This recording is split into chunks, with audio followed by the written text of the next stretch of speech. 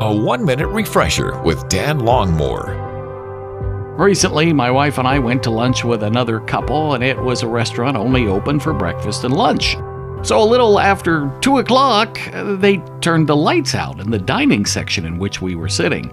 That was a very strong hint or clue that yes, we're closing, you need to go. And so we did.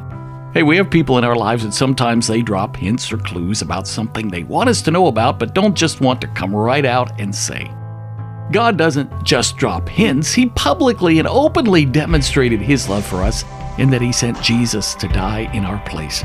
And we today don't need to just drop little hints to others. We can openly and boldly love them and serve them, care for them compassionately, so that they can know for sure that there is a God who loves them and cares for them deeply.